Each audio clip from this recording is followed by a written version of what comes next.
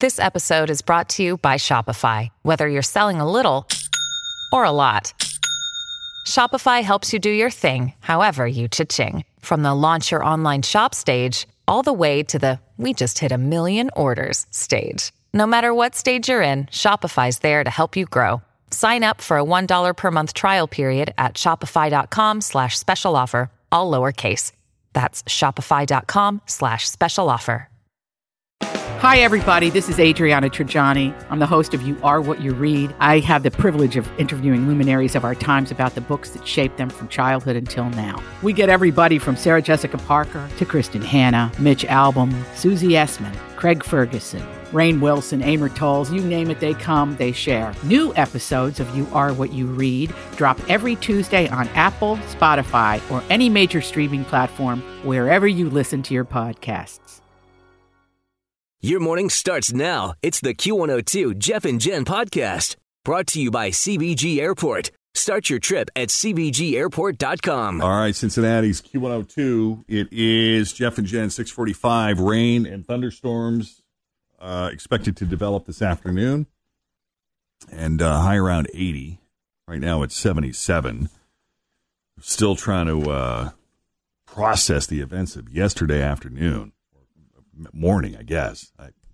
It was such a long day yesterday, I couldn't even see which end was up. Mm-hmm. As we just wait to get all of our questions answered. Who's the shooter? What's the motive? Where's he from?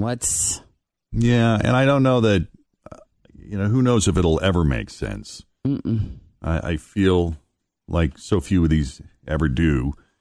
4 people, including the gunman, gone after what police called was an active shooter situation in downtown Cincinnati yesterday. And, it wasn't even 9:20 and we started getting alerts and texts on our phone. And there were people that were calling our hotline trying to figure out what was going on because police had Fountain Square shut down and there was this major evacuation that was suddenly underway. And nobody seemed to know what was going on. And that's the craziness. That's the chaos in situations like this. I think that's so unsettling is, on one hand, we've become so desensitized to violence in our society. When I first saw the active shooter alert came through, I didn't think much of it because we get those all the time. Alerts that there is one. And somewhere. And sometimes it's something. And sometimes we find out later that it's not.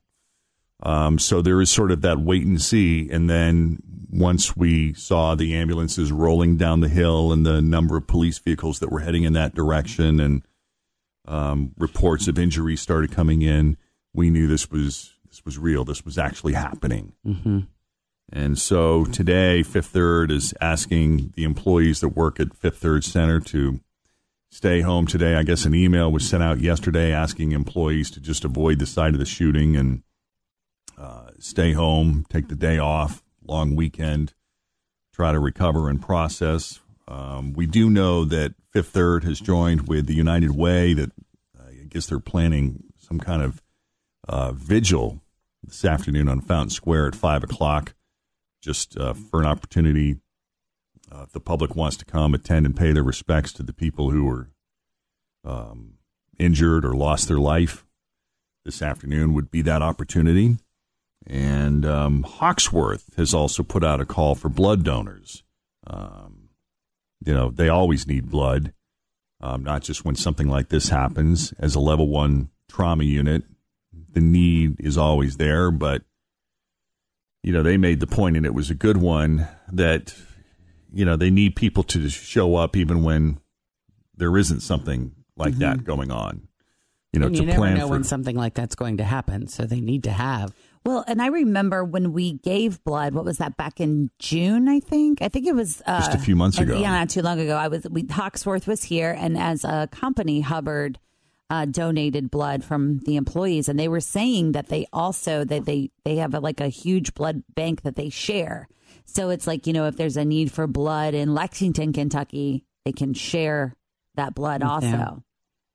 So I just think about how many lives were forever changed from yesterday, the families and the loved ones of those who died to the family of the shooters, to everyone that witnessed it, to the police officers and the other emergency workers that were down there just in no time flat, the cops that actually fired the shots that killed. I mean, forever changed thousands of lives. And I hope that we start to just take better care of each other. I mean, this is mental illness at work.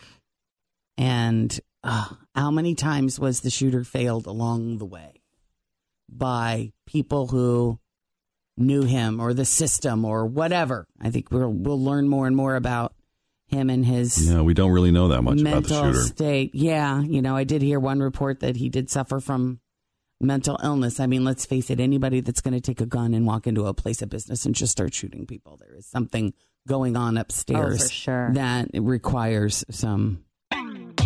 Always feel confident on your second date. With help from the Plastic Surgery Group. Schedule a consultation at 513-791-4440 or at theplasticsurgerygroup.com. Surgery has an art.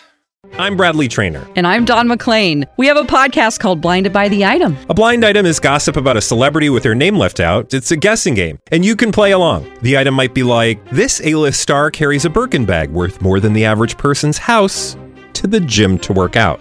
Pretty sure that's J-Lo. And P.S. the person behind all of this is Kris Jenner, LLC. We drop a new episode every weekday so the fun never ends. Blinded by the Item. Listen wherever you get podcasts and watch us on the Blinded by the Item YouTube channel.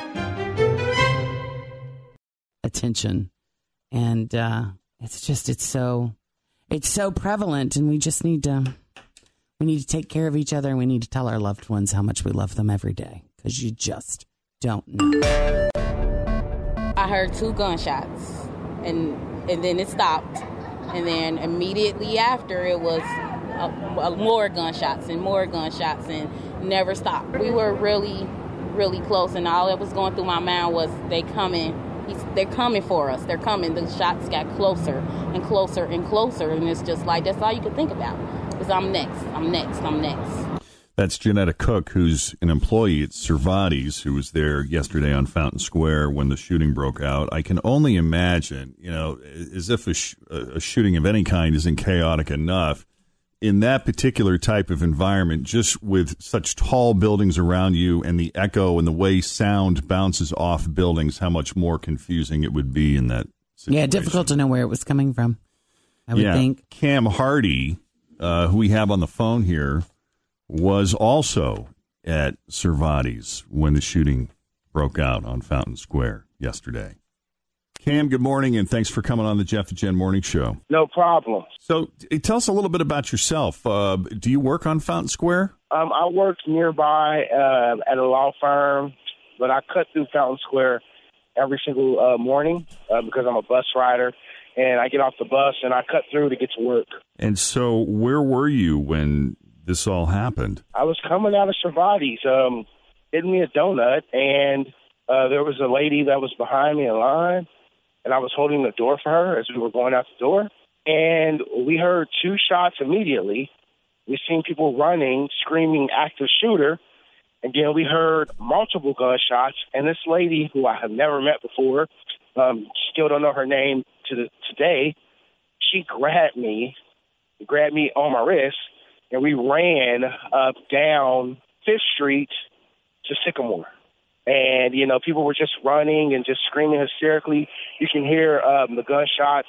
Pretty chaotic situation. And did you see anything at that point? No, just a bunch of scared people. People didn't know what was going on. I did not see the shooter or any victims. And how long did it take before you saw police rolling up? Well, by the time we ran down to Sycamore, I could hear the sirens. It was very, very fast. Yeah. So big credit to our law enforcement and our first responders, because they were on scene very fast. So now that you've had a night to kind of sleep, I don't know how much sleep you've gotten, but I'm just curious, when you kind of look back on the events of yesterday morning, now that you've had a few hours to sort of process this, what are your feelings now? I did not get a lot of sleep last night. But I did. I thought a lot about our city, the people in this city, and just how we care about one another. As I stated earlier, a lady grabbed me. I never met her a day in my life. We were just in the same place at the same time, and I suspect maybe she's a mother and her motherly instinct kicked in, and she grabbed me and, wanted to ensure that I was just as safe as her. It just speaks to, the togetherness of our city. And I don't think that this will defeat us. I know it won't defeat me. I will not give the gentleman who did this any kind of, power over me. Mm-hmm. I will continue to walk through Fountain Square every morning, as I have been doing for the last 3 years. And if I want a donut at Cervati's, I'm going to do it. By God, get a donut. Yeah. Yeah. And I'm not going to let this kind of change my life and, take power over me. And I have witnessed this attitude, across our city since this has happened, and I really like it. Yeah. The show of strength and unity, you mean? Absolutely. I love it. And it's just, like I said, our togetherness, I think that these kind of things, really brings us together, and it shows kind of, the pride that we have for our city. There was not a single person. There were strangers, reaching out to me, making sure I was okay, and just, I really appreciate that. I don't believe that I was, in immediate danger. I feel more sorry for the actual victims than myself. Sure. But the fact that people reached out to me and just, made sure I was okay, I really appreciate it. And it's just like you said, it shows the strength and unity of our wonderful city. You got to see some real heroes yesterday, and we appreciate you sharing your story, Cam. It was great talking to you, and we're glad you're okay. Thank you. Mm-hmm. Thanks. And if we're going to recognize the heroes, how do you not bring up the 4 Cincinnati police officers who confronted this shooter in the lobby? Imagine if you're in that situation, you get a radio call, it's coming from a general direction, but you don't know where exactly. You don't know what the suspect looks like, what you're looking for other than a gun. And there's so many people, so many soft targets, and so much room for error. The fact that these guys were able to confront and engage and take down is just and without remarkable. Shooting any bystanders. Yeah. It's just amazing. This guy had one weapon on him, a 9mm semi-automatic pistol, had several hundred rounds of ammunition on him. When I heard Chief Isaac say that, I said, I remember, I turned up the radio, I said, on him? Mm-hmm. So I just don't think we recognize our officers and thank them enough for what they do, given what they're up against. Pretty amazing. It is 7:29 with Jeff and Jen as we try to process and move on from this. Thanks for listening to the Q102 Jeff and Jen Morning Show podcast, brought to you by CBG Airport. Start your trip at CBGAirport.com.